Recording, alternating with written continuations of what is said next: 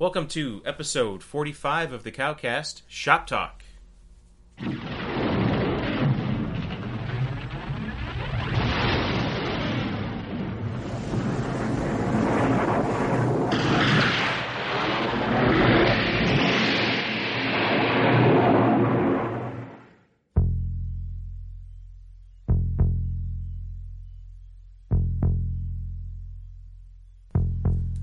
All right, I'm Eric. I am James. And we are back. It's been a couple months. We had made a pledge, an internal pledge to ourselves to try and get an episode a month out, starting with the beginning of the year.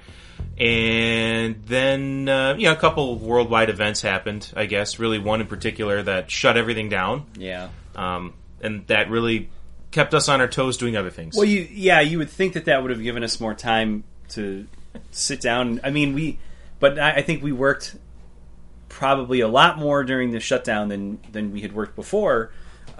So obviously that there's just a lot of juggling. You have a daughter that wasn't in school, so that added something to your plate. And but just like everything else, things are. I don't want to say they're coming back to normal.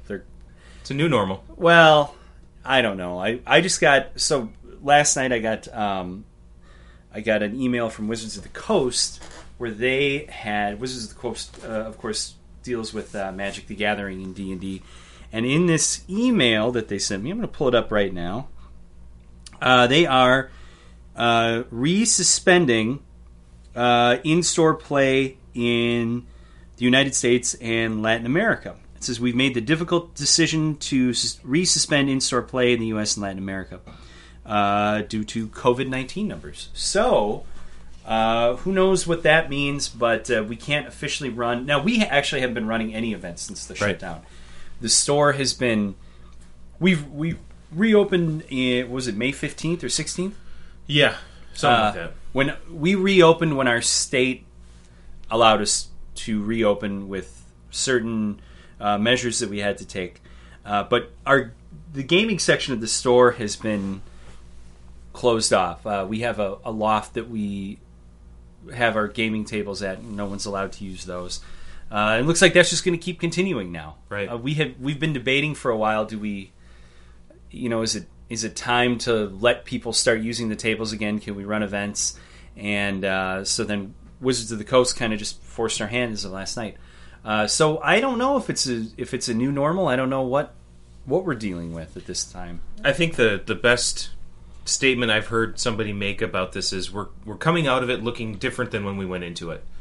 And every day presents different challenges and new opportunities. Really. Well, yeah, every day is a moving target because you just have no idea what's going to come up. We have so since the shutdown, there's one store that we're very friendly with, and they announced that they were not going to be reopening. So that's unfortunately one casualty that we know. Do you know of any others? I know that you had, I think it was Mad Reads, right? That you knew the people that had that store? Group in Colorado, Mad Reads, husband and wife, really awesome people. And they were in an unfortunate position where the building that they were leasing from a couple years ago was going to go through some large renovations and desired not to have a comic store. I think they wanted a restaurant or something like that in it. So they kind of lost their spot and had been looking for the better part of a year and a half to find a new location. They were operating their business out of a rented garage space, basically, where they could get weekly books and get them to their subscribers and whatnot. So they were managing that way. I know he was doing some Facebook sales and things like that, but with COVID and everything like that hitting, it was just too much for them. And then actually, I think the nail in the coffin was the distributor split that we've got now. I think it was just too much for him to try and take on with everything else he was juggling. So, and he was very similar to our positions where he has a regular full-time job, and this was kind of a hobby job on top of it. Unlike us, he didn't have a staff to be able to manage a lot of things. Sure. Whereas we're blessed with a couple of employees who can handle certain aspects of the business. So all those things folded together, he's unfortunately out. We have another friend who's in the somewhat nearby area who's unsure how long the store that is being run right now will exist, because She does predominantly a lot of gaming. In addition to that, we know another person who's considering dropping new books altogether. Right. So, coming out of this looking different than we went in is definitely you're going to see that with a lot of places. You're going to see some stores that only look different because they're not opening anymore. I mean, there will be more store closures, I think, coming out of this. We could probably do one whole episode talking about, just how the shutdown has impacted stores, but I think I don't think that's what we plan to do today. But we probably could do one. It's been every day seemed to be like hitting a moving target especially with the DC and Diamond fiasco. Well, I'll call it a fiasco. I think most people would, if they have a store, would call it a fiasco. And I think that's about the most PG term that anyone's used. Yeah, but every day it seemed like there was something new that would pop up, and you would check your email, and if you saw a DC email in your email box, it was time to whatever your drink of choice is. It's time to get. I mean, it was get a couple in you before you read it, and it was always end of the day. Usually on a Friday, and then the email would be turned off. Yep. So we, every time we would get one of these DC announcements, we would be either texting or calling with some of the other people we know that have stores, and there was a lot of shared misery. I would say throughout that whole thing, misery, anger, frustration. There was no joy. There was no joy shared. Let's go that way. No, absolutely. Yeah. There's a lot of stress. I'm not going to lie. There was a lot of stress baked into it, too, and still is to this day. Well, I think the biggest thing that impacted us as far as the audacity that it seemed that the way that they were doing it, and they were doing it during the shutdown and during the protests, and it was like, I can't remember a time I guess maybe since 2008 in a way, where businesses were more unsure of if they were going to exist by this time next year, and they start doing this right in the middle of it. And everything that they sent out was they would put this language in it that we've got great news, we're going to be doing this for the health of the direct market. Well, nothing that they've done has been good for the direct market at all. And let's address the number one thing that we hear from people that maybe don't necessarily understand what's going on. Let's actually, before we get into that... Yeah, go ahead. I'm going to do a quick recap of the world just in case somebody is not sure what we're even talking about. So, sure. During the COVID shutdown, Diamond itself shut down, so new product distribution was basically turned off. And pretty much all of the suppliers of new product did the same thing. So Games Workshop, which is Warhammer stuff, that was all shut down. Wizards of the Coast had some interesting times. They were able to get product out, but they didn't send it, or they did things because stores weren't open. So everything was up in the air. The one constant that every store had, though, was when things resume, we know who we're going to and what we're going to be able to get from it. So even though things like rent payments, utility payments, staff payments, furloughs, layoffs, all of those things were literal moving targets, things that you were challenged to have to try and figure out on a day-to-day basis. Things like, are we allowed to do curbside pickup, contactless pickup, no pickup? Can we be in the store? Who can we have in the store? All of those things, right? Well... that was that first week. Oh, yeah. But we hit our stride with that pretty quick. Well, we did, but that first week when we had to close, that was, in our state, we had to close. It actually wasn't that night. It was by like 8 a.m. that Wednesday morning that we had to close. Yeah, because it came out on a Monday or something. They announced it on a Monday, so Tuesday was the last day that we could be in business. Yep. But last minute, Diamond... via the publishers, I suppose, said that we could sell the books because we get our books on Tuesday, so we can process them and sell them on Wednesday. They said anyone who's getting your books, you can just sell them when you get them if you want. So at least we were able to get some of those books to people, and that was, of course, the last week we got a delivery. Yep. Well, that next morning was as of 8 a.m. was when the shutdown technically happened, 7 or 8 a.m. And the reason was that Wednesday was St. Patty's Day. Yep. So they didn't want everybody out like crazy at the bars, and which in this state certainly happens. So we had no idea. We read the emergency order, but we just had no clue what we were allowed to do. It wasn't really spelled out for us. I printed the emergency order off. I had it saved to the computers on here, up on the screen. So we were trying to. Everybody was trying to figure out what are we allowed to do, and we were talking to people with stores in different areas of the state, and everybody's, we don't know.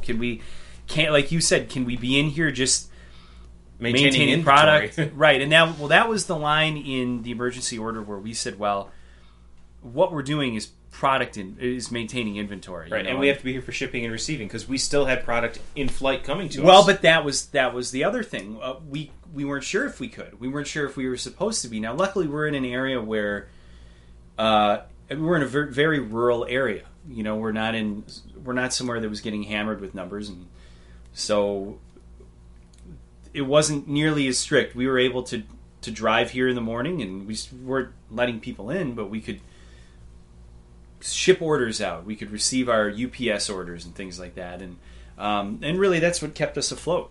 Yeah, we shifted our business model a little bit. We did a significant overhaul of the show floor. We took the time and opportunity to really put some systems and things in place that we had wanted to, and just didn't have the time to because we were too busy running a store. So it worked out good. But in the middle of the whole safer at home, shutdown, whatever you want to call it, all of a sudden we get an email from DC that they are no longer going to be distributing product through Diamond. Well, no, let's go back a little bit further, because the first thing we got was when shortly after Diamond announced that they were going to be shutting down, DC said they were going to also be distributing through. They were going to break their exclusivity contract with with Diamond, and distribute through these two other companies. And within about 2 minutes, anybody was able to figure out who the other companies were. They were brand new companies and by now, I think anybody knows the score on who's running those particular companies. And it kind of felt like the writing was on the wall. That was a move towards DC making a clean break with Diamond. That was the speculation that a lot of people had. We still weren't sure if it was going to be a stopgap where they would just use these two companies until Diamond reopened and then go back to Diamond. There were a lot of people that said, us included at the time, we said we were just going to wait till Diamond reopens. Also, the other reason... Yeah, and I would just say whoever writes communication for Warner Brothers, they get an A+, because they're really good at putting out stuff that nobody can understand. Because in their email, what they had stated was that they wanted to be able to support the stores that were able to do business, so they were using these two new distributors to move some small amount of product while Diamond was still shut down. And it was like a couple of reprints, a couple of obscure black... That 1 week was like 5 or 6 titles. It's like Daphne Byrne. Number 4. And just stuff like the Dollhouse. It was Batman 89 reprint or something like that. It was like a third print Batman of that. 90 third print. So it was a very, very minuscule amount. It's not paying bills, put it that way. And it was all product that we had ordered through Diamond. Yeah. So the way that we had kind of looked at it was, all right, this is... Do we want to set up accounts at these competitors? Because ultimately there's two new distributors, Lunar, which is owned by Discount Comic Book Service and In-Stock Trades, DCBS and IST, and then there's UCS, which is owned by Midtown. So essentially, do you kind of give your open competitor your financial information and your numbers for this short stopgap, or do you just hang on and wait for Diamond to come back? And because of the way the email was worded, there was some speculation of what's the ultimate motive here, but it was left so open-ended that you could still easily walk away from that email saying, well, they're just doing this for those that are open, and then once everything resumes, Diamond will be back in place. You could take it either way, and it was the main reason. Well, for a couple other reasons, so we'd already put orders in for those books, so why would we order from someone else? especially with something like Daphne Byrne, where we only have maybe 6 A people handful that of get copies, it. Yeah. Why do we want to get 6 and 1 for the shelf from these guys, and then get another 6 and 1 for the shelf from Diamond? It's at some point, are we going to be able to cancel our orders? We had no idea. Well, but the other factor in that, the whole thing is, by going through another distributor, now you have additional costs, right? So if these books were slated to come out through Diamond, they would come with our normal shipments, which means, just everything, as you ship a package, every package costs additional, and the more you can put into a package and the higher the weight, the lower the overall cost for the dollar value of that box becomes. So now you've gone from, I have an order coming from one distributor with one COD fee and one shipping fee, to now I have 2 distribution places where I have 2 COD fees, so that's a duplication of a fee that you're already paying.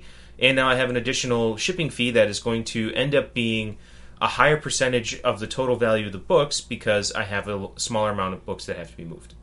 So we just decided, let's not go down that road. Let's stick with Diamond. Stay par for the course with what majority of, and an overwhelming majority of the market was, the direct market was deciding to do. That's the big picture. That's a big reason that a lot of places didn't go, or a lot of stores didn't go with them. But as far as just anecdotally for us, we couldn't be open. We still were closed. When they started doing that, we weren't allowed to be open. So we could do curbside, but why would we want to put these orders in to get books that we'll get in 3 weeks when we can be open and get them from Diamond?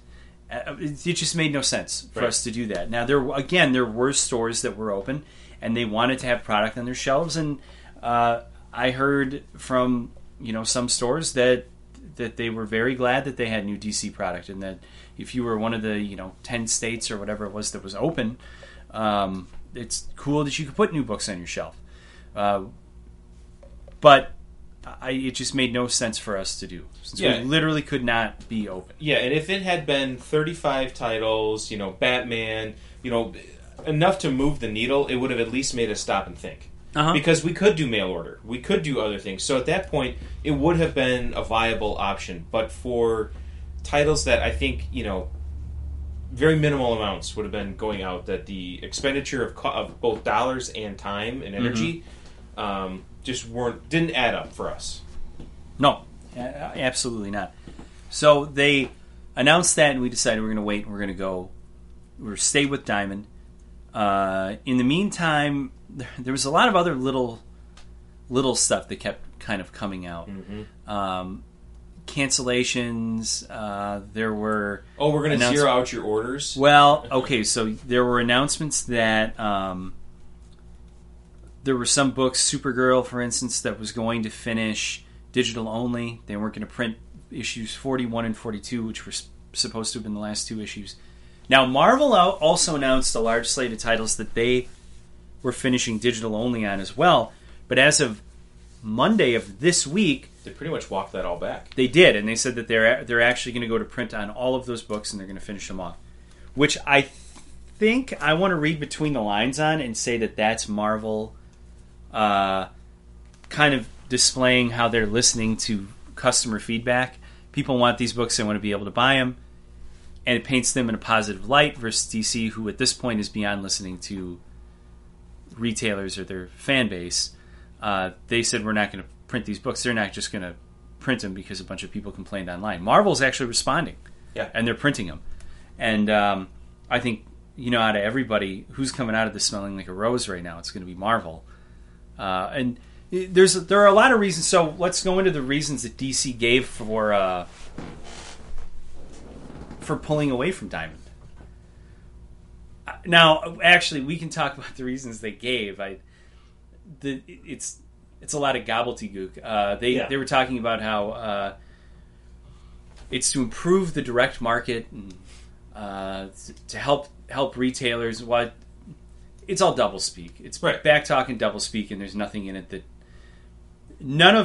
nothing that they have done since the shutdown has been helpful to us. You brought up Wizards of the Coast earlier. I brought them up, and then you had mentioned that they kind of they had done something to sort of help us and push some product towards us. There's been some starts and stops for them, but they've come out doing some really big stuff for stores. Well, what they did was they announced that they're doing like a store support package that they sent out with these things called mystery boxes, and the mystery boxes came out at the beginning of the year, and they're expensive. I mean, they were like $200, $180 boxes of cards, and they sent us like 2 cases of those to just do with as we please, to sell and price them as you want, and the Yep. money was to be used to help keep our stores afloat. And we sold all of them we sold 95% of them the first day, and then the rest of it we sold the next day. I mean, they went like gangbusters. Yep. They didn't have to do that at all. They just sent those to stores. They sent thousands of dollars worth of product to us for free. Now, I'll tell you, that made me say Wizards of the Coast is going to get more display space. We're going to push more of their product, or at least bring more of it in. Yeah, and again, Marvel also helped. Marvel went back and they raised everyone's Marvel discount to... Did they raise it to 70%? Or did they add like 15%? Yeah, they added, I think, 15% on for a certain period of time. So they were pretty good. We had folks like Image. Well, but what that did with Marvel was that was kind of retroactively applied towards invoices that had already come out. Yep. So we got this one. We got one Diamond invoice. This was the invoice after the week we came back, or the week had opened, and we were getting new Diamond product, and we had this massive Marvel credit. Yeah. Again, they didn't have to do that, but they did that, and that was great. And they have been running some really great sales, and they've been they cut their product flow. Yep. It's minuscule right now. It's going every week. They alternate between trades, and then the next week they'll actually have your weekly periodicals, and it's great for the consumer. You know, they're not drowning the market in product, and another company is. Yeah. Let's save some of that because sure. we're starting with distribution, and then we'll get into the publishers. So DC. Well, the reason I brought the Wizards thing up again was to say that all these companies had actually been doing things for stores and not just giving lip service to, we're doing this to help the stores in need. DC went out of their way to make everything we do more difficult, and then they said they were doing it to help us, which, not true at all. Right, exactly. And with that separation, or I guess that announcement that the new distributors would be there, we kind of developed our new plan, our new normal, or whatever, to continue what we were doing. And then all of a sudden, we get that great email that said DC will no longer be distributing through Diamond. Well, I actually got it because a friend with a store called me, and we're gonna keep, we always want to keep this PG, but I answered and I said, "Hey, what's going on?" He goes, "Well, DC finally did it. They, you know what word that starts with F, us." And I said, "What are you talking about this time?" He's like, "Just go read your DC email." And that rest of the day, everything that we did was pretty much completely, or that we had planned to do, was completely derailed by that announcement. And we're part of a lot of retailer boards where the only way that you get access to it is you have to be a confirmed retailer. And I have never seen more animosity towards the company. I saw people posting that they were crying.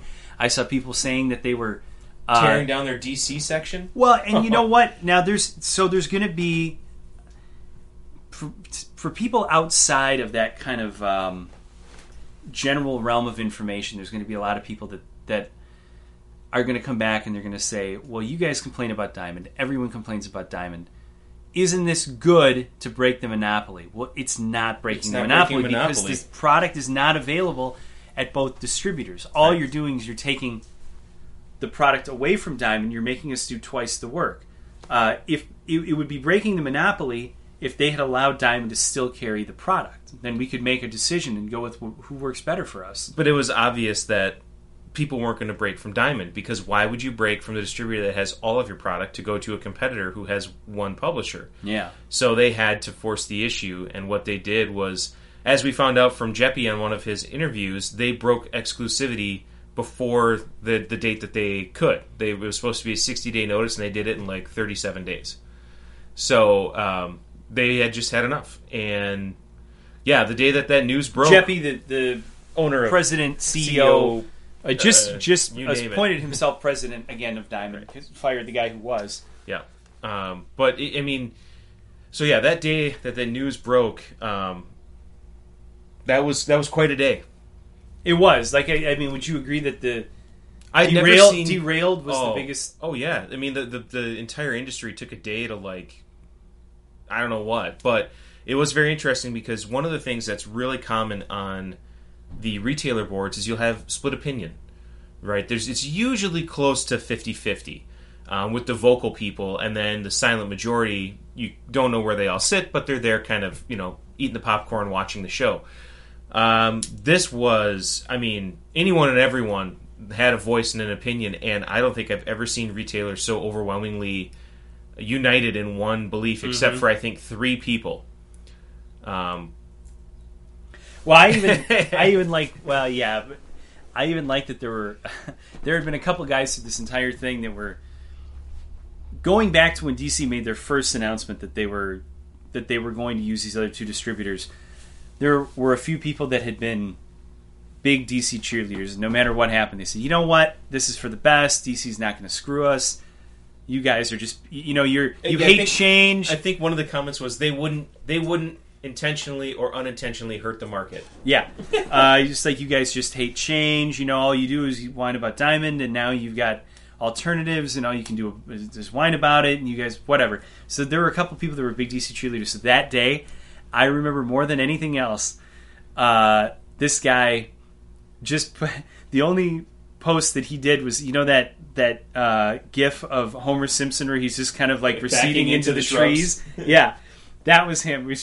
He had nothing else to say, but just like, well, this whole time I've been defending these guys. I can't say anything. It was a very interesting day, and personally, I talked to 5 people that have stores, and every single person was kind of had no idea what was going on. Especially one guy who had no idea what was going on because he actually hadn't heard about it. He doesn't check his email. He doesn't check his email on weekends, which he includes Friday. Friday after 10 a.m. is a Friday is a weekend. So he's like, "What are you talking about?" And Mondays are still usually considered part of the weekend. Well, anyway, so it was. Everyone was, like you said, they were united in this being a bad idea. Now can we talk about Warner Brothers and how we see this whole picture fitting together and why they did what they did? The theory that we've come up with, that we've hatched in-house here? Well, first off, there's a lot of little clues. Why don't we, instead of just laying it out, let's throw out some groundwork, build a foundation. One of the big things that we are unsure of, and everyone right now is unsure of, you had mentioned before that one of the things DC did was zero all our orders out. So before the lockdown for us was over, but before we were able to get our Diamond product again, we got an email saying all of our orders with Diamond have been canceled. They've been zeroed out, and we need to go in and readjust our orders on final order cutoff. We then get an email from Diamond. Well, not just an email, but also a Diamond representative who's on a retailer board saying, "We have not zeroed your orders out." DC said, "Oh, your orders are zeroed out." Diamond came back, said, "No, your orders aren't zeroed out." It was this weird back and forth where nobody knew what was going on. And at one point, you had Diamond blaming DC and DC blaming Diamond for everything. And there was just nothing nothing meshed. It was a very confusing period of time. Anyway, long story short, we find out that we do have to go in and we have to readjust all of our orders that we had placed. And Diamond was nice enough to make this button you could press that would just restore your orders to what they were because they said the DC made them zero everything out. But the question was, that was just for periodicals. That was just for books. So now we start wondering, well, what about statues that we put orders in for last year that are limited to 5,000, limited to 10,000, whatever? What about T-shirts? What about action figures? What about anything that's got more than a we had 6 hardcovers month and lead trades time? that Sure, were... omnibus. So how does that work if at the end of the month there will be no new orders that you can place with Diamond and no new product will be shipping from them, but we put orders for stuff in back in September for some statues? Where are these shipping from? What are we going to do? How are we going to get these? Nobody could answer those questions, right? Right. After enough retailers figured out that this is a disaster in the making, finally, somebody from DC made the comment that we thought was pretty should have been big news, but it was just kind of dropped as an answer to somebody's question about it. Was that the reason that DC hadn't been able to answer those questions was that entire division, the DC Direct division, isn't part of DC anymore. It has been moved to Warner Brothers Consumer Products. So the only thing that's left under DC is their publishing department. Right. The entire DC, the reason that we don't get any answers from anybody on the DC board, we don't get any answers on this DC Direct product from anyone at DC, is because the people at DC aren't even handling the product. It's Warner Brothers. So we're in limbo on a lot of this stuff right now. Well, and it's stuff that it continues or was a part of a pattern of decision making at DC or / Warner Brothers that just showed they weren't thinking about what they were doing. There was the zeroing out, which whatever, and then they zeroed it out again. They actually did it twice. They did, and then, that caused a lot of problems for stores. Yeah. That if you weren't following this stuff every single day, every hour, man. Yeah, I know. How late were we up at night, like figuring this stuff out? Sometimes, yeah. If you weren't following this stuff, but we'll just say every single day. In addition to this, you've got stores in cities that are dealing with protests. We personally had UPS trucks being set on fire. Yeah, with a store that got completely broken into and looted, and they are not. And now they are done. They're closing because of that, and because of some other things. I don't want to blame it all on that, but I'm just saying, like this. Do you think that's the time to tell a store that literally couldn't be open if they want to because of the pandemic? They've been looted, and you have to go in. Remember those orders you put in a month and a half ago? You have to go in. We just zeroed your entire order out. Can you take a break from your life in a complete and utter state of disarray to go in and redo your orders for us, please?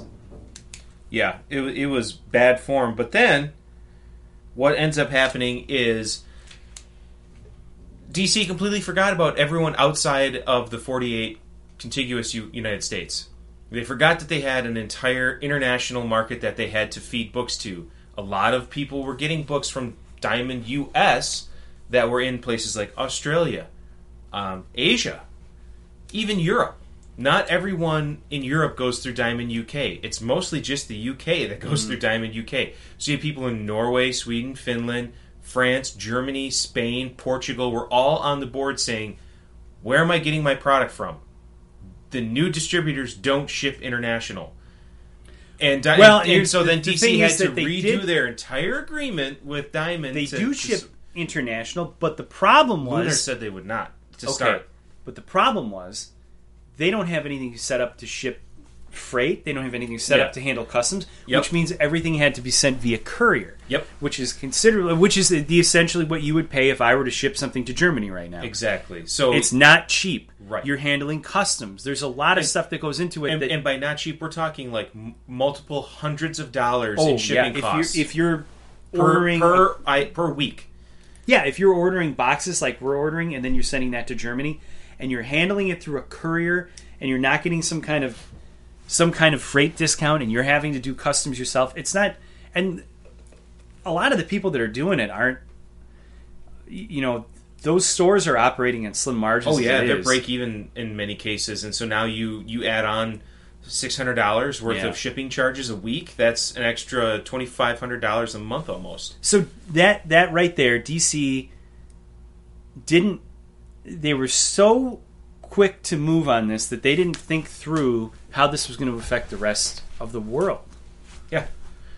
Right. But another thing we're gonna build to this. Another thing that they did was they said that now their books are going to come out on Tuesdays. Tuesdays have always been the day that new well, not always, but for a while Tuesdays are the day that new product comes out. That's why there's that store Tuesday mornings, right? You mean whatever it's called, like new digital product, new. Well, not always. Yeah, not always, but because like comics are Wednesday.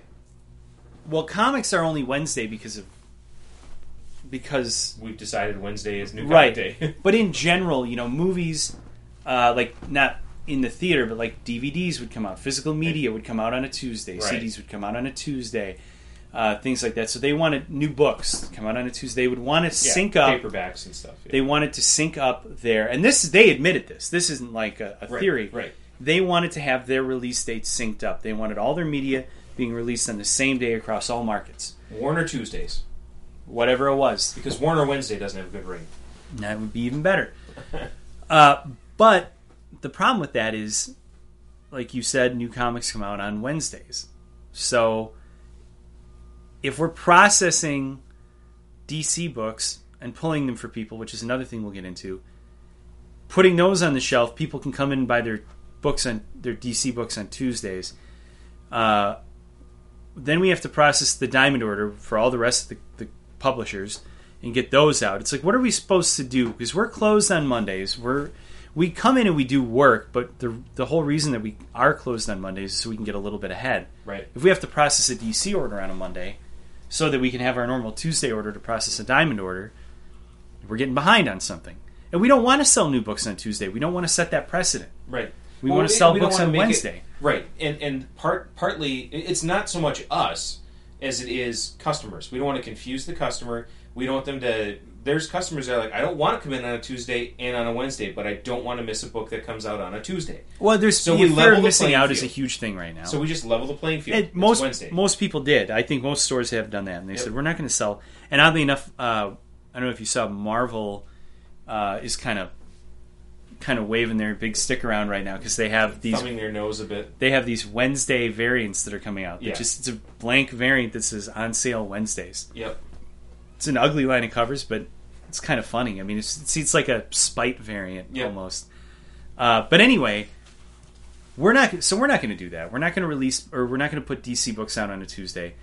The other thing, and this is the single biggest problem that DC has caused for us, we use a point of sale system called Comic Suite, which is Diamond's proprietary software. And it's built on Microsoft RMS, or built around it, I should say. And what Comic Suite does, because we got all of our comics from Diamond up until a month ago, we put all of our orders in through Diamond, and when we import an invoice every week, it pulls our inventory numbers, it pulls all the product SKUs, the product UPCs, our cost, the invoice pricing, what we charge for a book, and most importantly, it pulls pull lists for customers. It pulls the books that they're supposed to get. It all comes in on one invoice through one point of sale system. Everything is tied up with a nice bow on it. And we can subscribe our customers through that. We can place special orders through Comic Suite because it's all tied together. It's all tied through Diamond. We can't do that anymore. Yesterday was the first...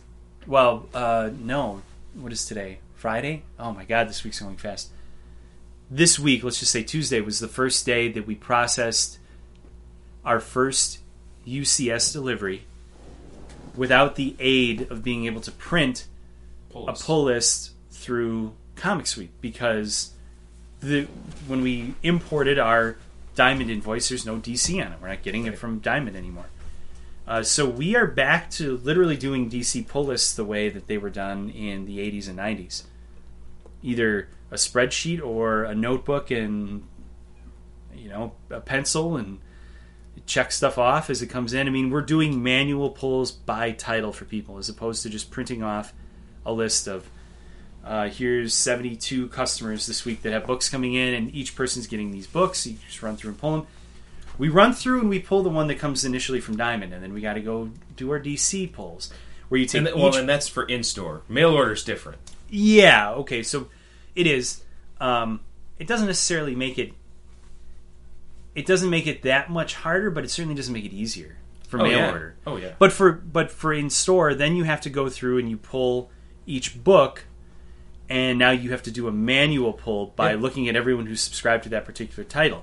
And again, we can do that right now because we can still go into Diamond or into Comic Suite and see who's subscribed to those titles.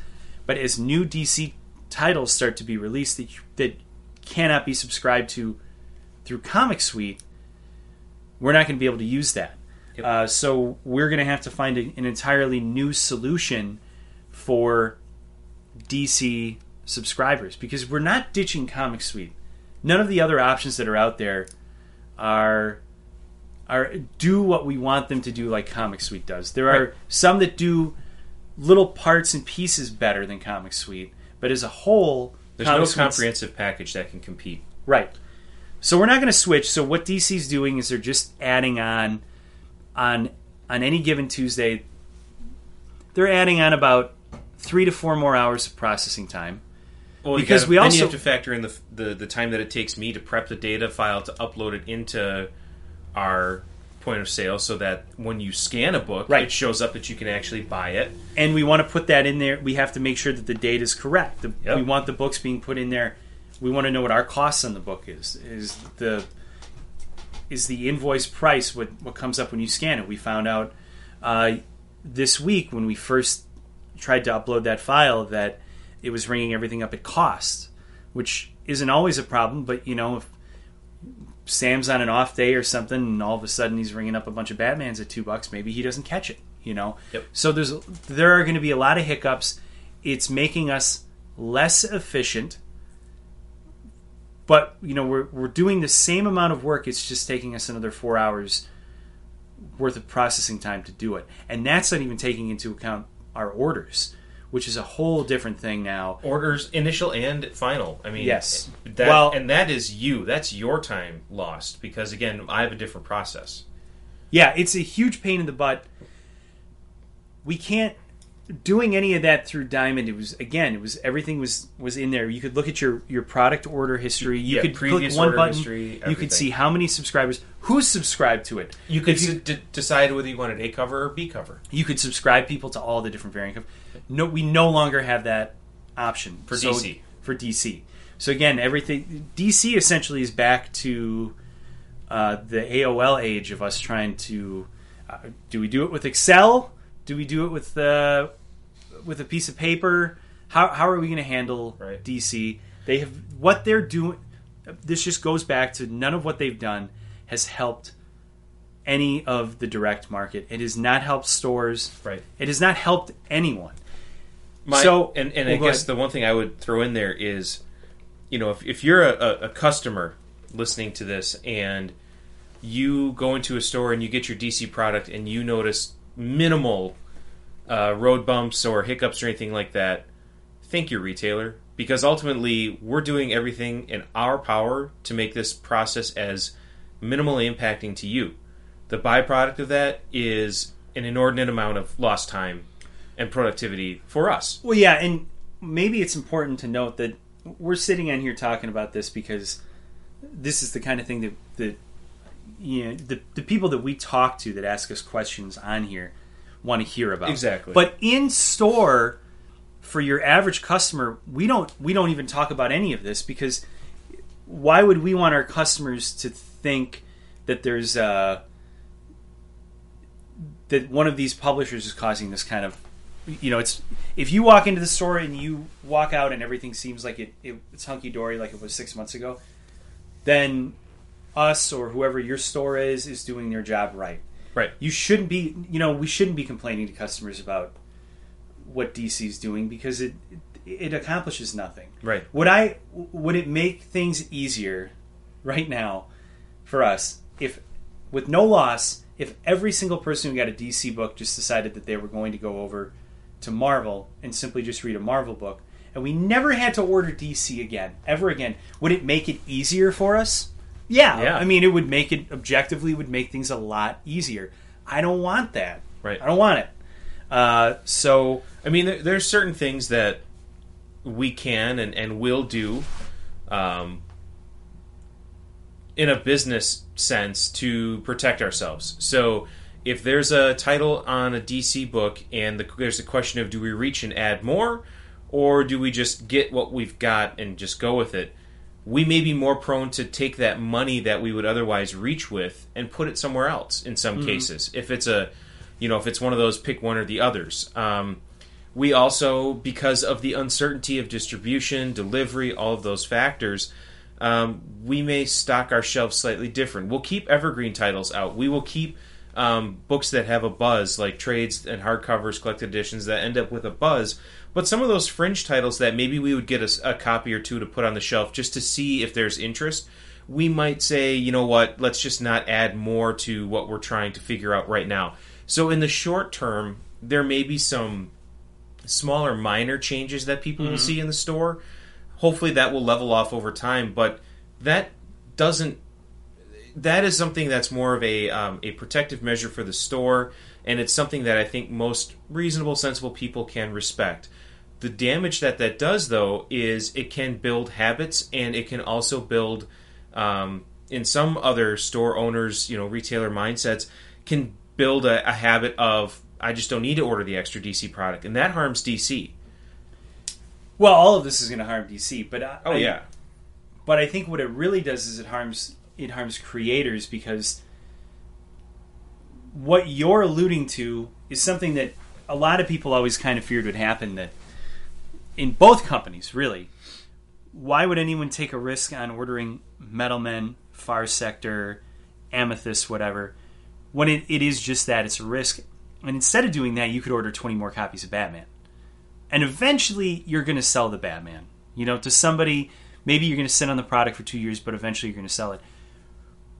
Is it going to get to the point where there's no risks being taken on anything but the main titles now by a lot of stores, where DC's output basically comes down to Batman, Justice League, Superman, and I don't know, maybe a couple Hill House books, Wonder Woman, yeah, whatever.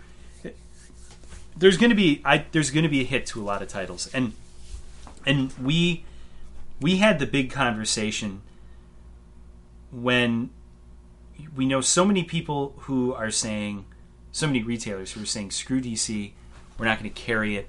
I'm only going to go subs only on DC. I'm not going to rack their books. Right. And that is a sentiment in many ways that's where we kind of said, man, if you can get along that way, then more power to you. If you're this offended by it, if what they're doing, and we still haven't given our complete thesis yet, but we have to. But if what you're doing is, or what they're doing to you think is going to be that harmful, and then yeah, I guess we can't fault you for it. And I almost, there have been some days during this whole thing when they would make these announcements where, we would blow off steam, be like, DC's done, whatever. But then we thought, well, what about, ultimately it's a business. Do we order more DC? Because we know that a lot of the places around us are going to order less DC. Do we order more DC? Well, so if this week is any indication, we had a couple of people come in saying there were certain variants that they couldn't get at other stores, that we had very deep amounts of on the shelf.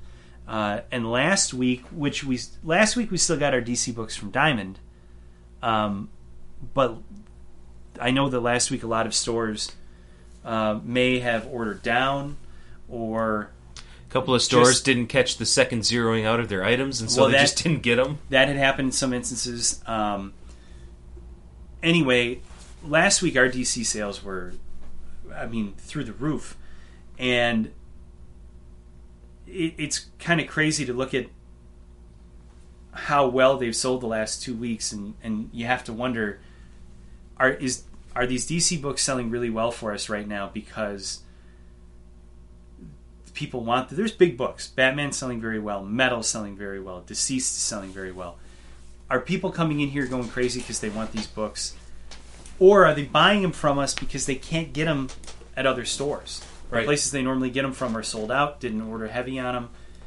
We don't know yet, and we're not going to know for a couple of weeks. Now, we've been asking people, when we get new faces in that are picking up the new books, we'll ask, where do you normally go? And a lot of times people say, well, I normally go to, we won't name names, but I go to, a place in Milwaukee or a place in Madison, and they didn't get any of these, or they're sold out right away, or like we had for Batman, which one came out this week? 94? 94. So for Batman 94, we were like 8 deep on the 1 in 25s, and we charged, I don't remember what we charged on them, but the one place that actually had them closest to us is still like 45 minutes away, and they were charging $50 for them, and they were already sold out of them because they only had gotten 2, I think. But we had a ton of them. So this one guy called, wanted to know if we had any on the shelf. I said, yeah, we got a couple. So he brought his friends out, and then they bought a bunch of random stuff when they were in here that they said the store that's bigger than us didn't have. So we're at that point right now where we're wondering, do we actually increase our DC shelf orders on those big titles, not the small ones like Far Sector and stuff that wasn't really selling before anyway, but do we increase those to make up for people making decisions to decrease their DC orders? We don't know. It's a crossroads for us. Are we the ones that are on the other side of the market to help offset? Essentially?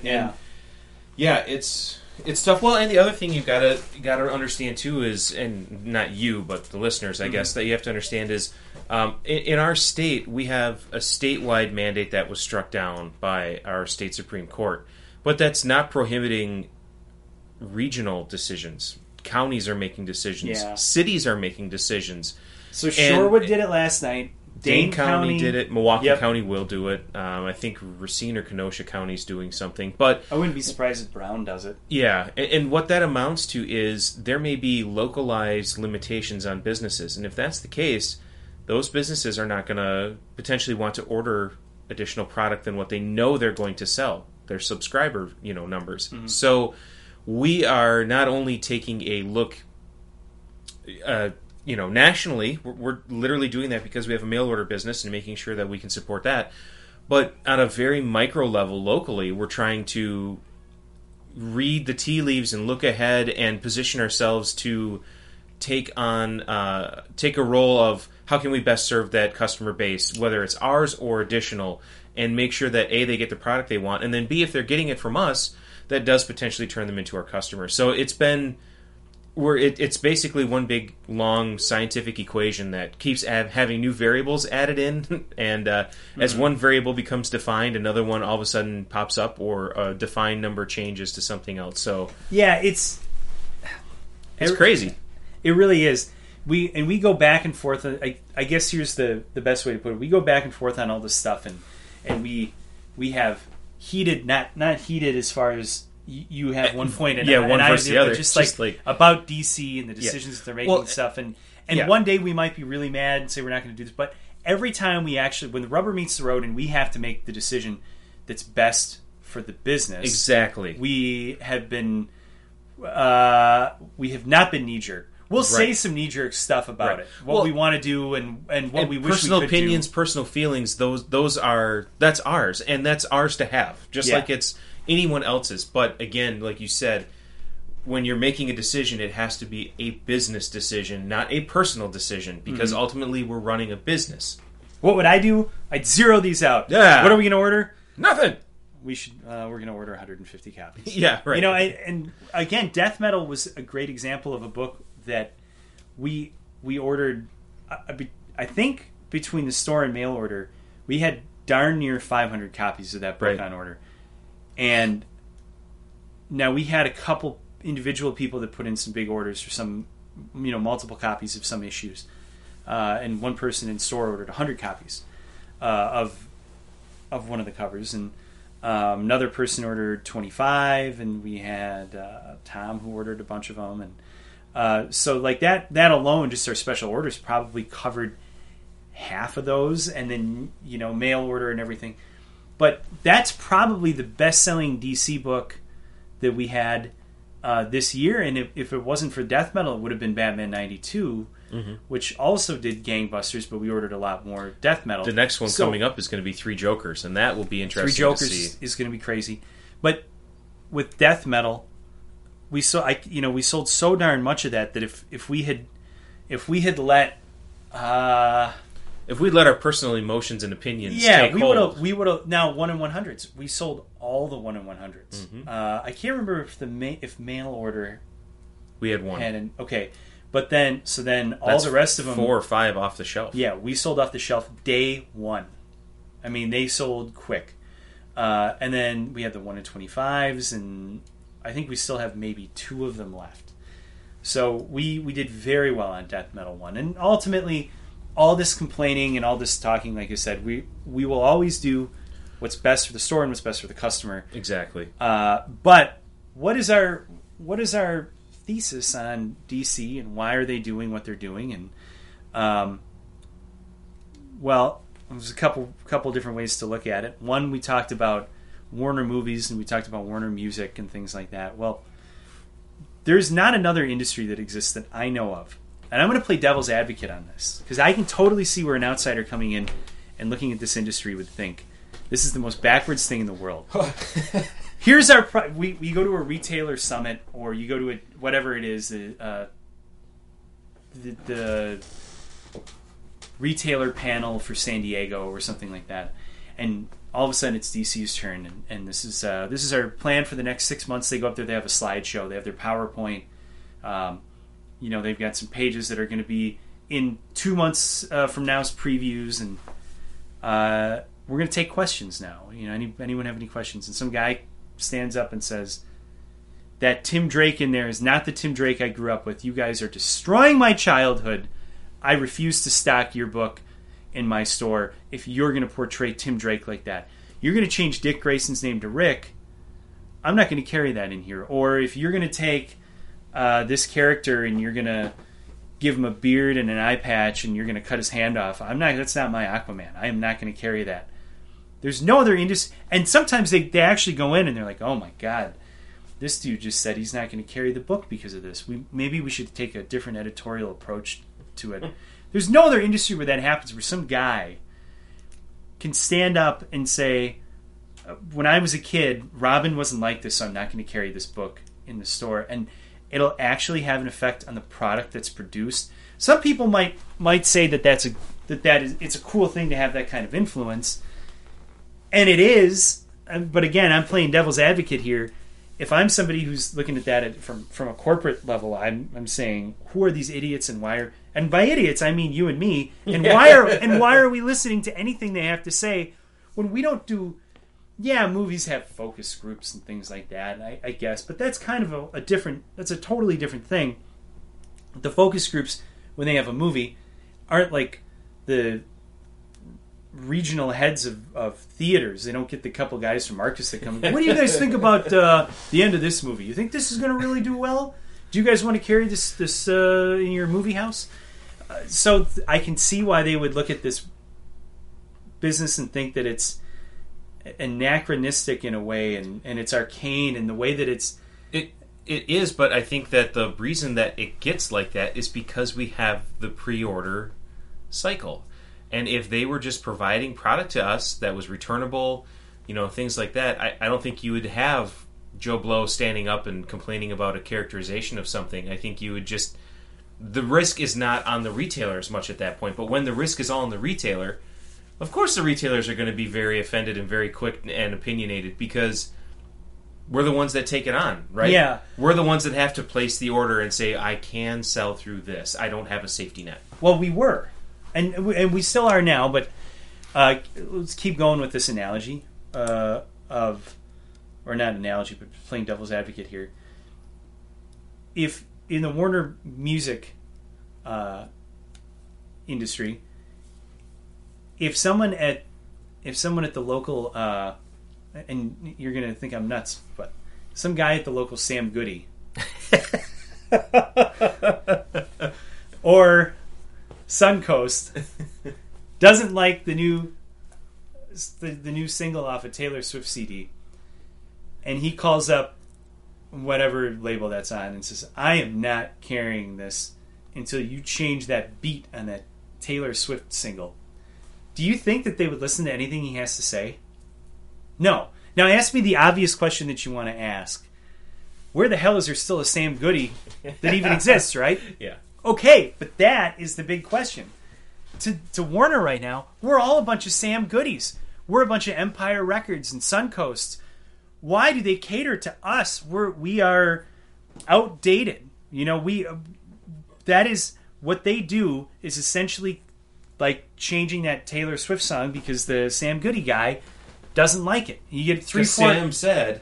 Well, yeah, but you get and I know that Taylor Swift is going to be marketed to a much larger audience than the newest issue of Amethyst or even Batman. But long term, and this is the important thing, and this is where I think they just are completely missing the target. Look at Marvel, which can you think of a company that, whatever you think of what they did with Star Wars, I haven't even seen the new ones. Their track record isn't perfect, but when you look at companies with a pretty good track record, it's hard to beat Disney, right? Oh yeah. Disney does not control Marvel with a tight leash. Marvel's allowed to take risks. Marvel's allowed to put out characters that, like Squirrel Girl, where people look at the sales numbers and probably, if it was a DC book, it would have been canceled. But Marvel's smart, and they know that this is a character they can take once the product is created. Now we can take that, we can make it a digest-sized book, and we can sell it at Scholastic book fairs. Yep. We can get kids growing up reading Squirrel Girl. Now we can make a Squirrel Girl Saturday morning cartoon show. Then Squirrel Girl or Disney Plus show. Yeah, or whatever it is. It's a recognizable character. You've grown that brand. It's an intellectual property. Warner doesn't seem to understand that the biggest movie of all time now was, remember I think, so it was Titanic, and then it took the guy who made Titanic to beat Titanic with Avatar, and then Infinity War beat it only because they had brought it back into the theater again. It was so close, but it still beat it. So they look at it, the biggest movie of all time, made over $1 billion, is based on some comic books. And really, if you think about it, it's based on a crazy story that focused on until the Marvel movies, an obscure villain that only comic people would recognize. Look at Guardians of the Galaxy. I mean, talk about a bunch of D-listers that nobody could recognize. Now every kid knows who Rocket Raccoon is. They understand you can have your publishing division like that exist as, and when we say loss leader, that might not even be the right term to use because they're profitable. Yeah. Are they making the level of profit that maybe a company like that is used to seeing? No. But you make $1 billion movie, or you make two movies like Guardians of the Galaxy that are huge hits that aren't based on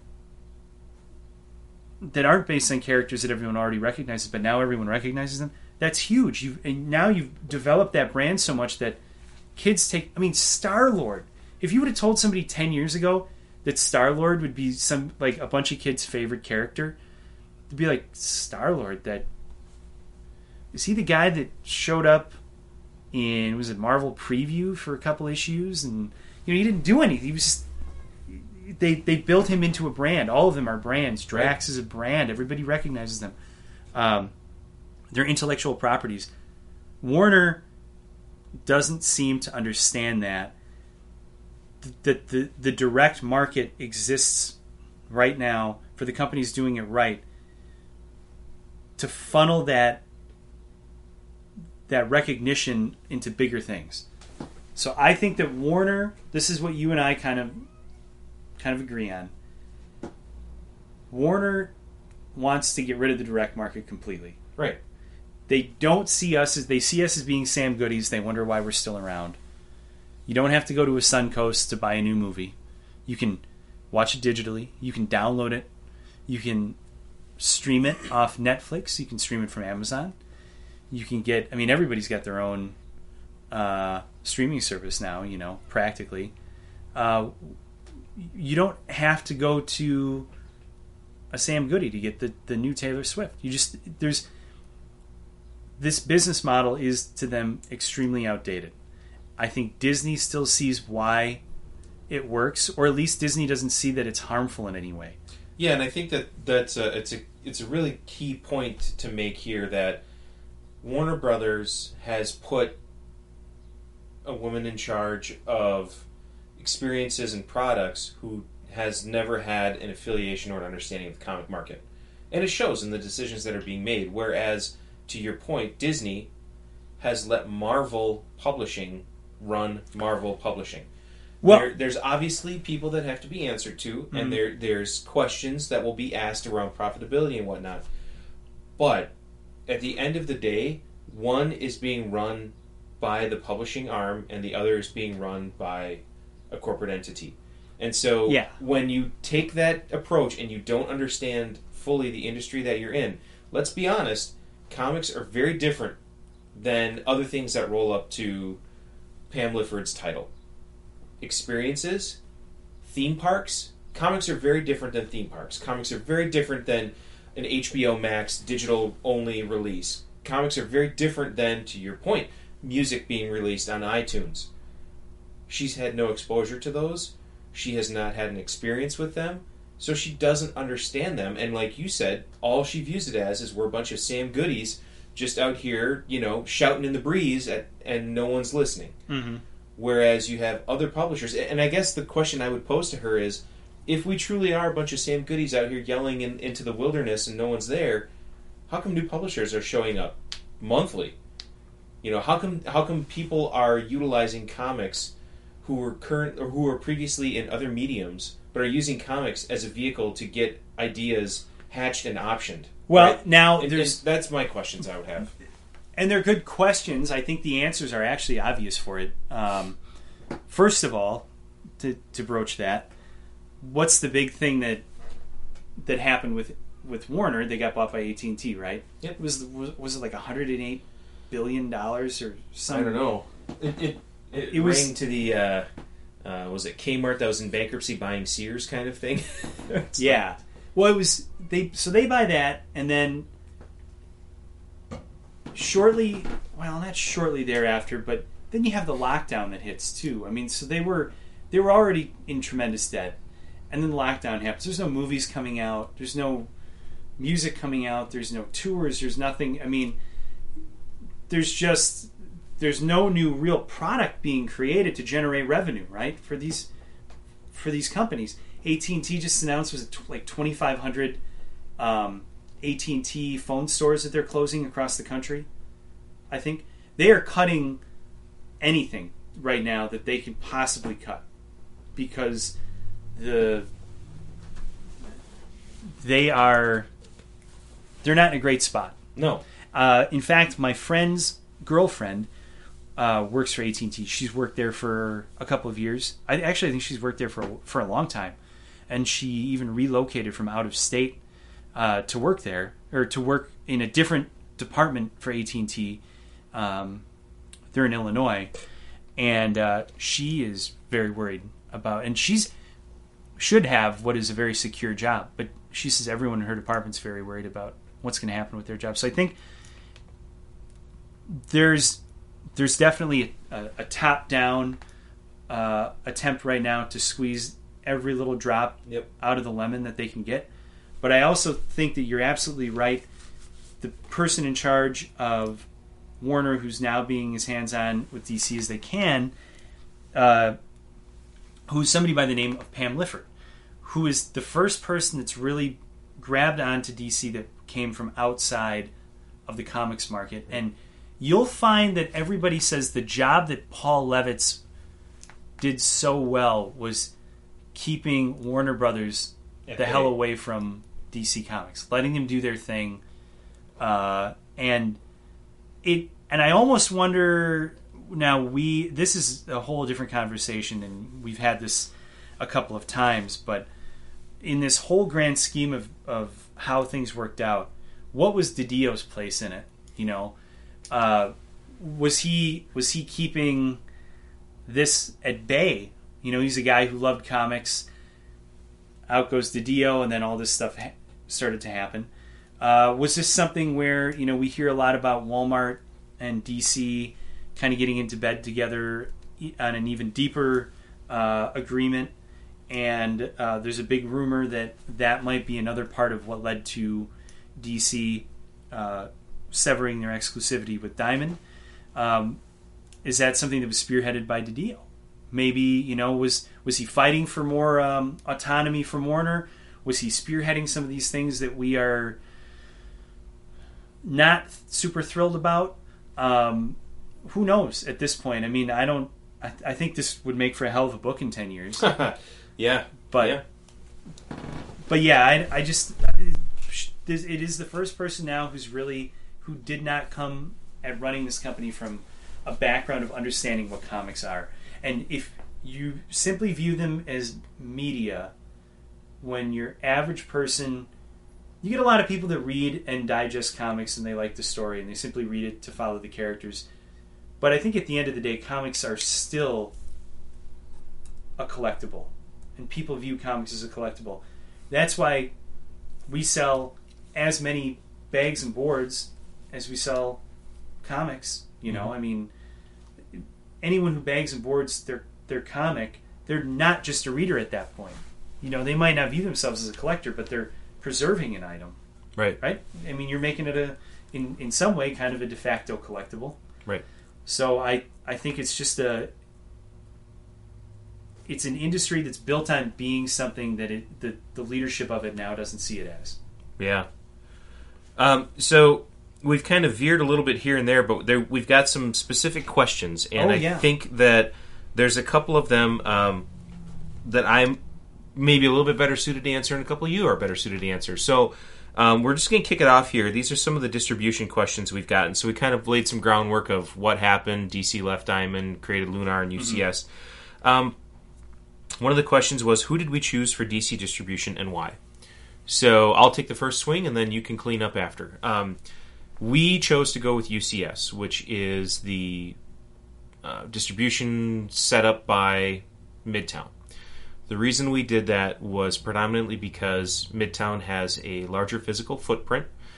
They have multiple locations, and we felt a little bit more sure that they, of the two, would be most likely to handle the uptick in work. And part of that is because of the access to technology folks, so software engineers, things like that, to spin up their website. Access to just bodies in general to do work. They are in a couple locations in Manhattan. They have a large warehouse in New Jersey right on the other side of the water. So just their access to bodies to do work is immensely larger. And then I think most importantly in my mind is that they have for years been the ones handling Marvel direct subscriptions. Mm-hmm. So they have a process, right? They have a warehousing process where they receive and they send out. Obviously, DCBS has that as well with Lunar, but for me, my confidence level was higher with UCS. That being said, though, we did create an account with both because we weren't too sure if we needed to pivot. We didn't want to be stuck behind the 8 ball. So we have active accounts with both. However, at this point, we are utilizing UCS. And I haven't even logged into Lunar since we set it up. Yeah. And I'll be straight honest with everyone. It really shouldn't matter from a customer perspective who we're using. Mm-hmm. So if you're a customer and you have a personal preference one way or the other, that's fine. But I just ask you to kind of check that at the door and just say, hey, my DC product is here because, you know what, we may have to switch to Lunar for some reason. We don't know. So don't get married to one thing or the other. Just focus on the product. If the product that you want is there, it's there. And you're only saying that... If we had been going with Lunar, you would have said we might have to switch to UCS. Exactly. I agree with all of those things. The only other thing that I would add is talking to another retailer who said the exact same thing that we did, it's also easier for us to go with UCS because Midtown is a brick and mortar store that, so it feels like it's easier to support someone who's running, because they have 3 locations? Yeah. Who's running brick and mortar, because they're going to understand more of the ins and outs and kind of tribulations that you may experience than someone who's not running those major brick and mortar locations. So it's almost, in a funny way, it's like easier for us to support brick and mortar. Yeah. You know, and so that was part of it too. Not the main reason, but that was part of it. One of the other questions was, what are the key differences between Lunar, UCS, and Diamond? So I think, I'll summarize some of what we've said already and then dig in, and this is probably a little bit more suited for me, just being the tech side of things. But so Diamond obviously has all publishers other than DC, whereas UCS and Lunar have DC and no other publishers. Diamond has a point of sale system that is integrated tightly with their ordering back end, their receiving, invoicing, all of those pieces. It happens automatically. So we have a much lower barrier of entry to printing pull lists and things like that, whereas UCS and Lunar do not. Additionally, each between UCS and Lunar, they are both approaching things in different fashions as far as their websites go. They have, I think, both recently gotten to a level standard of what data they're making available, but we're still unable to do things like get cover images, which we can do through Diamond. We are not able in either of the two at the moment, I believe, to look at our active orders that we have that aren't fulfilled. We are able to see our invoices before they show up. Well, and that led to a little bit of an issue too. There was, and I think a lot of this is going to depend on who your, how flexible your particular courier is for delivering these items. But like we so we went COD for this instead of credit card, right? And which, I don't know, we just did it. Well, this is how we like to run our business. We'd rather pay for the books today and then sell them as opposed to having to sell next week's books to pay for last week's. But either way, I mean, there's a COD fee, but they also have, was it a 2% credit card fee? 3%.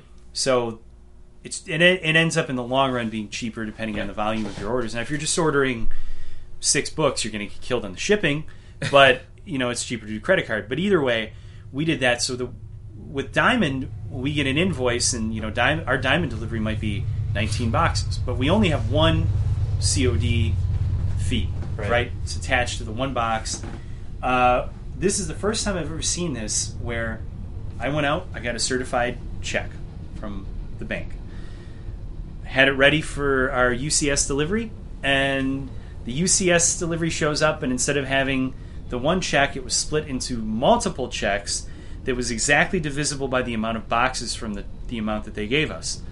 And I said, well, if you add these up, it equals the check that I've got here that they sent us, that was the amount that we had to have. And the driver's like, I don't know if I can take it. I really am not sure we're able to accept this. And so I ended up just kind of getting a little fed up and just writing personal checks. And I was just like, I'm just going to write him checks. Yep. And he took them, and I said, if they got a problem with it, they can call me up, and I'll tell them that I had a certified check, but you guys decided to split them up. And then I talked to somebody else who had the same thing happen. He's like, oh, my driver just took it.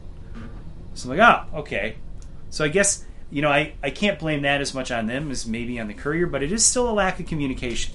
Well, the reason that they couldn't take the single or would not take the single check was because the tracking, there was apparently when you ship multiple boxes, you get a tracking number, but there's also a way to identify all of the packages that are in a specific shipment. So you can see kind of like a breakdown of, I've got 8 boxes coming in. I can see the status of 8 of them. Because we've had times where 7 will show up and 1 won't. Yeah, you can access that with Diamond. Right. And so what happens then in that case is the COD is applied to the generic number and there's one box that's identified as the COD when it's attached to one, but it goes to the generic number.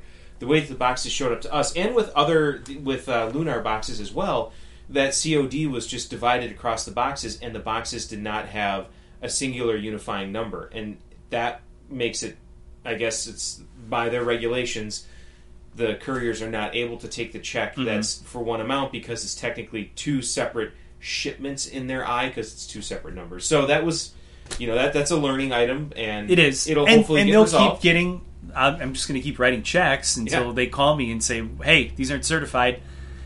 And Did you try to deposit? And I'll just say, "Well, then, yeah, the money go through." Yeah. So that was kind of annoying. But that's happening with both of them, and both distributors' shipping charges are wildly, crazily different than Diamond. And that's actually, I guess, another thing to bring up. So because of the volume that most stores do with Diamond, when you add product, you generally see a minimal shipping increase over 200 pounds total. So if you're shipping 201 pounds, you've got a price, and if you're shipping 301 pounds, that price difference from 0 to 201 versus 201 to 301, that 201 to 301 is a very small add-on. It's marginal. And what's happening is now you're getting duplicated shipping costs, and there's stores that are saying my Diamond shipping went from 6% of my invoice total to 10%.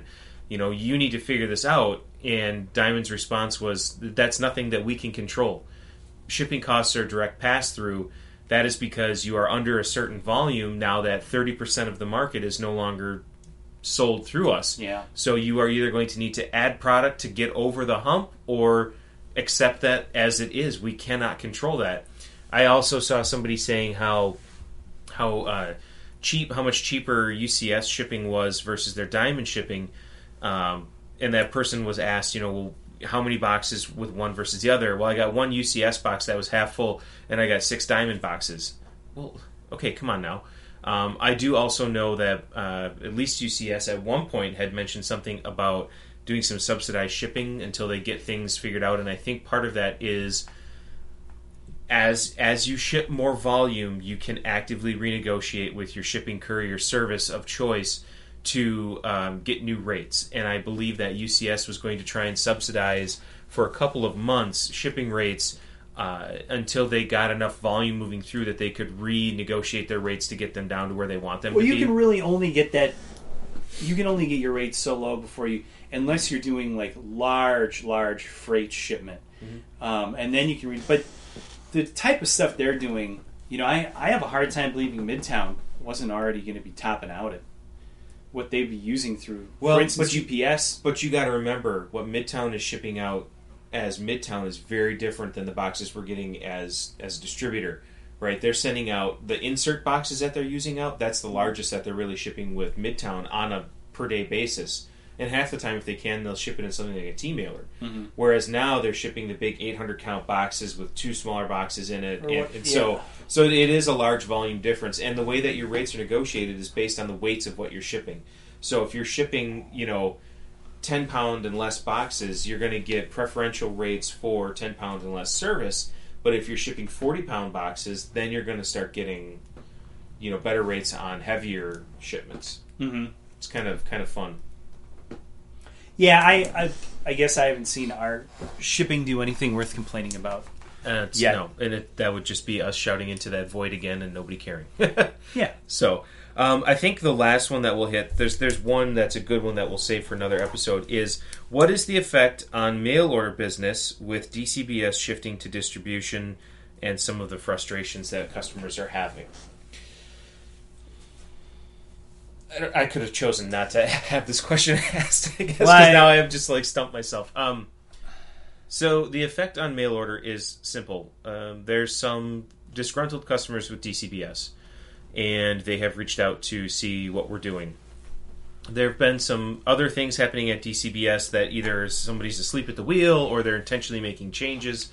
Either way, I guess the simple answer, and I don't want to go much deeper than this right now, the simple answer is that we are seeing more interest in our mail order business as a competition to DCBS. We are open to taking on more of that. There's obviously, we're running a business, we desire to do more. So. Well, and I wouldn't even say as competition to DCBS. I would just say as another alternative on the market. Yeah. You know, and I don't think that, you know, I don't know. I guess I never want to view it as being in direct competition with anyone, because there's so much when you're dealing with mail order. You're pulling from everywhere. You know, it's not like the guys across town who are those we're not singling SOBs. DCBS out as our number one competitor. I think. And let's be honest, we are nowhere close to their size, right? So we are not even. No. Yeah. No. Right. So, the one thing I would just say is, we're seeing more interest in mail order, and we will take care of it as it comes. I'll tell you more than anything else. That what I just said and what you just said makes me. I wonder what I always have thought in this industry, that a rising tide, of course, raises all ships, and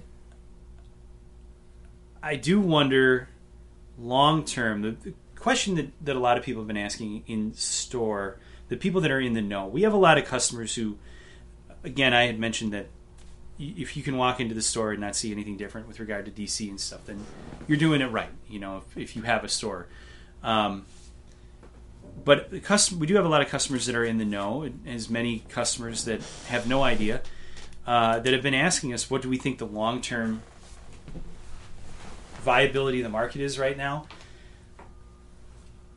I don't know. I have no idea. But I do know that more stores right now, I think, have to work together to help each other. If they really, really... if they want to survive, if they want the industry to survive, if you've got guys across town that have been competition, find something you can do to throw a show together. Bury the hatchet and maybe do like a little. Well, if you can, all the little shows have been canceled. Yeah, right. You can't have more than, like Dane County right now. You can't have more than 10 people, so they've canceled all the Madison shows. But anyway, I think you're going to have to see stores. Stores are going to have to work together. If you got guys across town that didn't get their Batmans, or that didn't get whatever, or you didn't get this, you got to be friendly with them so you can help each other out. Yep.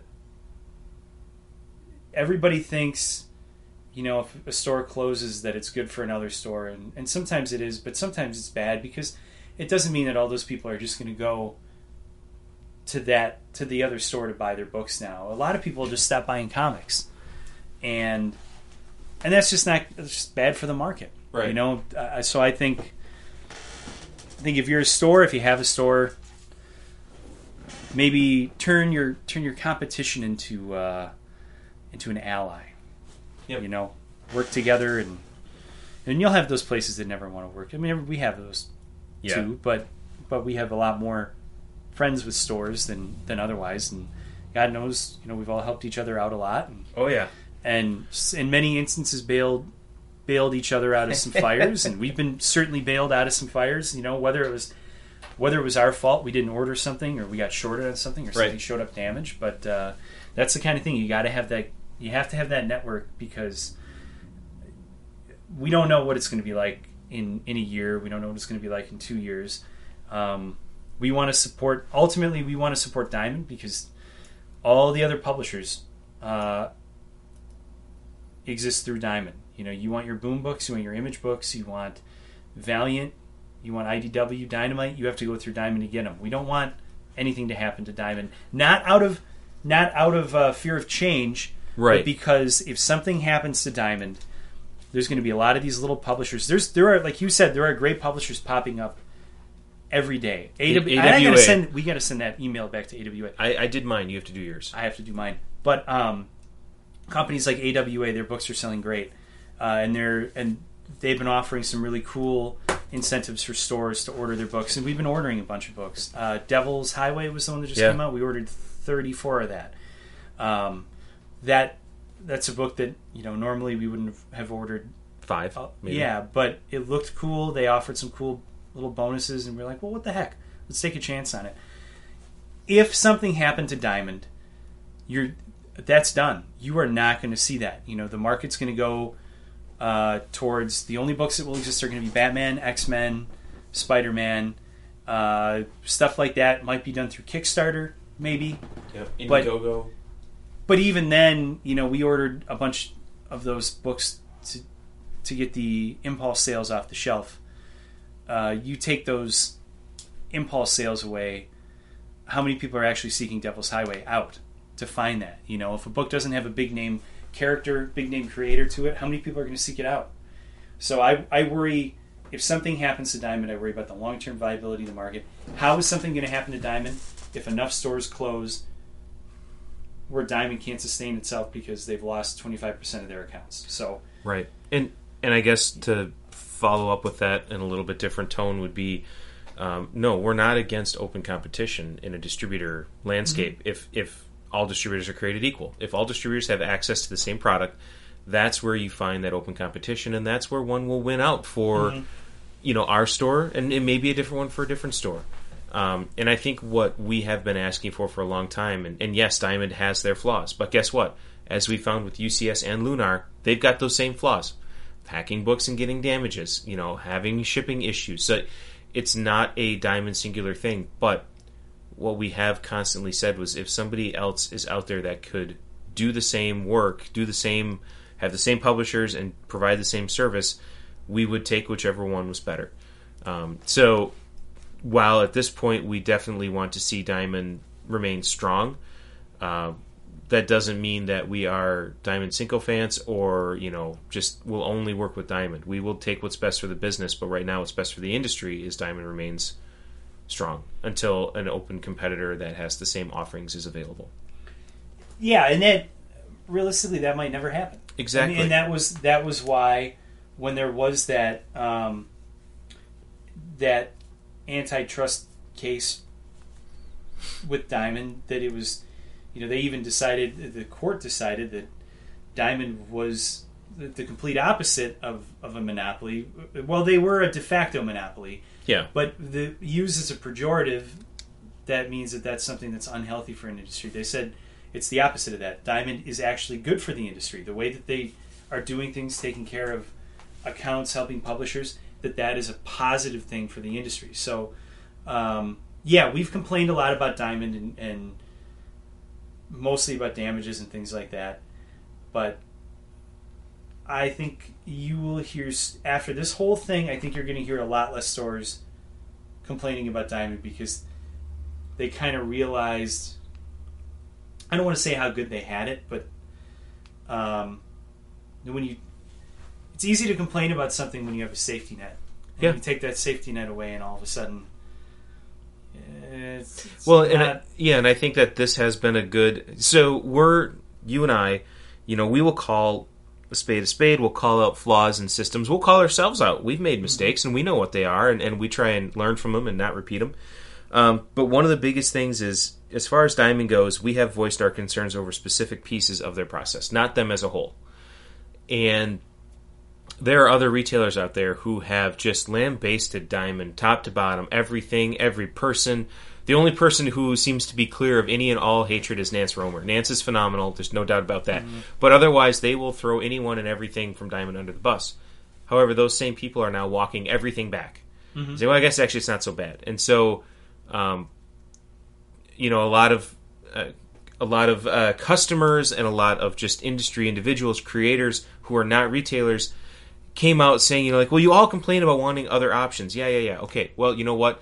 The verbal 5% of retailers complain about everything. Period. I mean, you've given them free book. There were people that got Negan Lives gold covers for free, got it, and it had a small corner nick, and it was the end of the world for them. This was supposed to be a big week for us with this book, and it was supposed to everything, and now it's nothing. It's like, come on. Here's the funny thing: I saw the same people that complained about that, saying that they got their books from UCS and that their Batman 1 in 25s were bagged and boarded and shipped in a separate mailer. Okay, they're like, why? How come UCS can send me these books like this, but this gold variant, whatever, Diamond just throws in a box? Well, then this week I saw that same person posting something about their UCS damages. Yep. That they got. And I'm like, well, it's going to happen no matter what.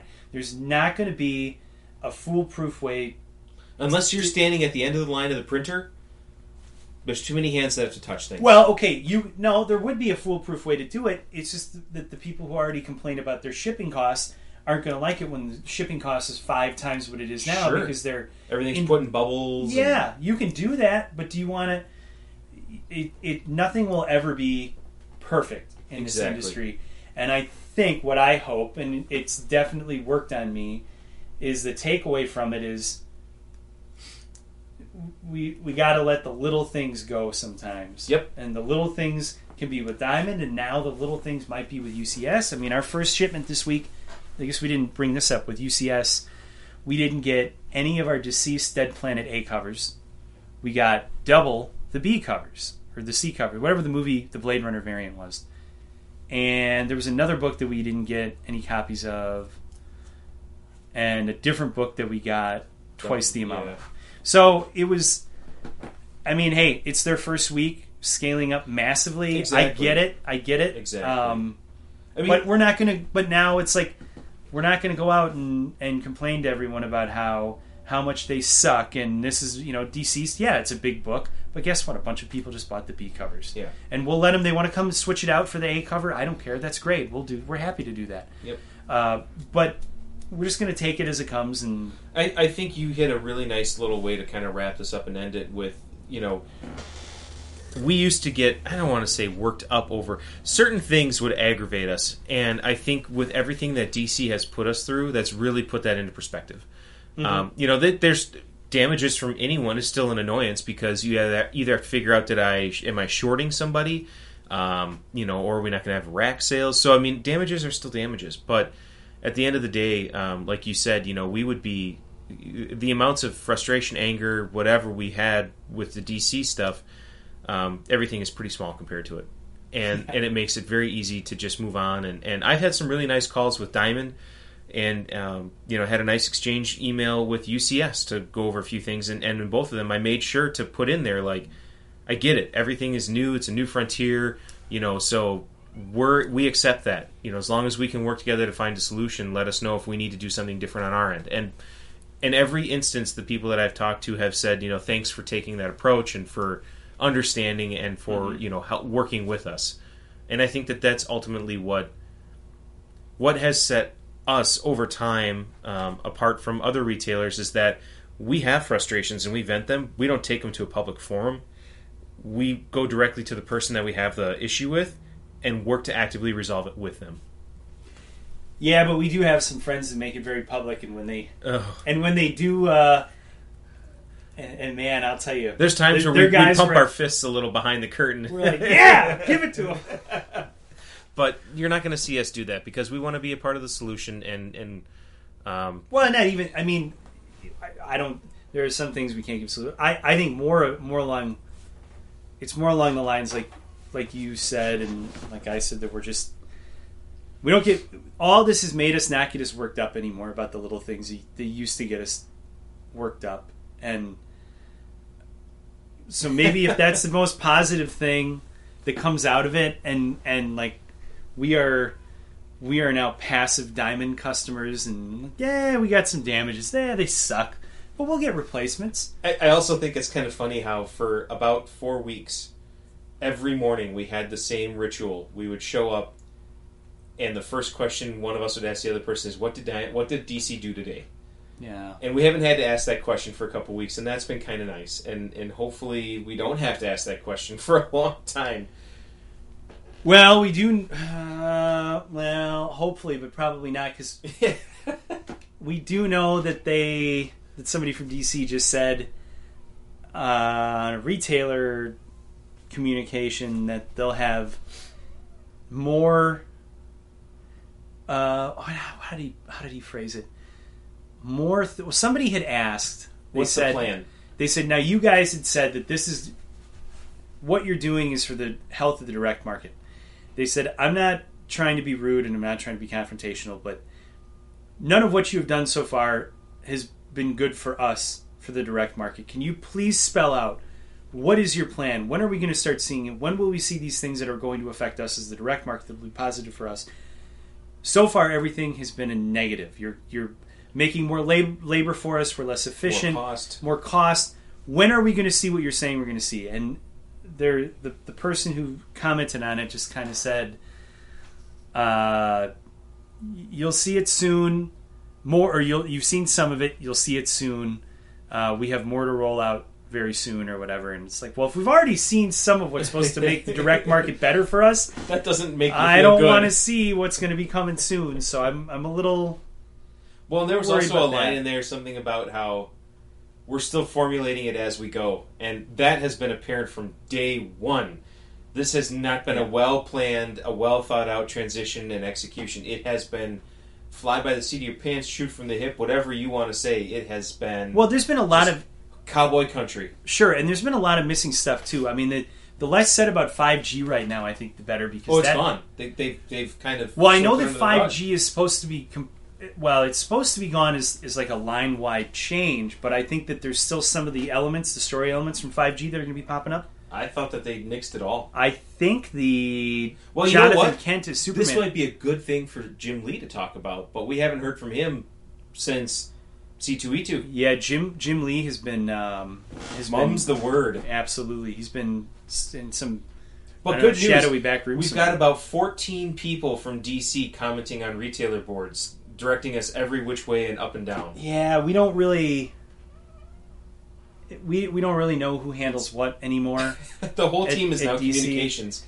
But we do know, again, I think it's the most interesting takeaway from any of that DC correspondence that they have had has been the fact that they can't answer our questions about DC Direct products because it's not even handled by DC anymore. Yeah. And I think that that's the single most damning piece of evidence that what we used to know as DC will very soon just be an imprint of Warner, and handled by Warner, and handled by the same people that handle everything else for Warner. DC right now, what exists as DC is DC Publishing, and that apparently is it. And even those decisions aren't being made at the publishing level. They're being made above that level. Yeah, now, are they having, obviously they're not really having a huge say on, like, editorial content yet. I don't think that... Keyword there. Yet. Well, that's why I said it. Right now, I think it's being... The company itself... It's being micromanaged, but they haven't gotten to micromanaging stories yet. They're micromanaging supply chain, and they're micromanaging... collections. Do we need this collection? They're micromanaging variant covers, which we'll save that for the next time. Yeah. But I haven't seen him get to the point yet where it seems to have affected editorial. I think a big important part of that is that DiDio's still writing Metalman, and that title didn't get axed. So I wonder, is that in there? Is Goodwill? Is that because it's not selling very well, but with things like that, I don't think that they're getting into it yet and telling the editors and the writers what to do. But another interesting thing that seems to be nowhere, completely MIA. Where is Tom King's Batman Catwoman series? Wasn't that supposed to be out? I don't even want to go like last go year, there. the beginning of the year. I still have heartburn from Batman 50. So, well, but where is that? That was supposed to be a huge thing. I don't see it anywhere. I don't see solicitations for it. We actually had a customer who came in and was like, "You guys never put that Batman Catwoman series in my box." I'm like, we don't know if it's even going to come out. Yeah, it hasn't existed yet, so. So I don't know. There's a lot of big plans they had that kind of seem to be completely MIA. Yep. Well, That was the first episode back. We've got a lot of questions. People have sent in a lot of questions that we're going to try and get to. I'm not going to promise that we'll be putting out weekly episodes, but I think maybe we can try and get one out in the next couple weeks to answer some more of these questions, because some of them are a little timely about what's been going on with COVID in the store and publishers and what they're doing through this all. So, well, maybe it's just better if we just do the next one or two just answering questions if people have them. Yeah. Like instead of picking a topic. Yeah. Let's have a topic. No. Just answer questions. We can do that. So, anything else you want to toss in? No, I can't think of anything. I tell you what, though, this episode I've been sitting a lot more comfortably than in the past. We both have nice, soft, swivelly chairs. Mm-hmm. It's working. It works real well. I had a yogurt parfait for breakfast. I had a banana. And I just drank my coffee this whole time. I've been drinking water. Nice. Maybe we should start the episode with food and beverage of choice while we go through it so people can pick out their food and beverage of choice while they listen. And nobody's going to listen anymore. All right. Well, thank you all for listening. I will point out a couple of things. Feel free to reach out to us. I think social@cowabungacomics.com is the email you can hit. We're on Twitter. I don't answer Twitter hourly, but if I get a notification, I usually check it out by the end of the day. So feel free to hit us up there. We are on the comic book page Slack channel as well as the Collected Comics Library Slack channel. Email us. Email us is easiest, social@cowabungacomics.com. But, all those other things were there. But I'll also say that I jumped on a couple of episodes with John Mayo on the Comic Book Page podcast. We did some kind of comics blackout issues while the publishers and distributors were shut down. So if you want to go through a little bit more of an in-depth timeline of items, discussion topics, you can go ahead and go and listen to those. Comicbookpage.com, you can find them, or he's on pretty much every podcast platform out there. But feel free to look at those if you want to get a little bit more information. So I'm there in spirit. You are the wind beneath our wings. So with that, we will talk to you all next time.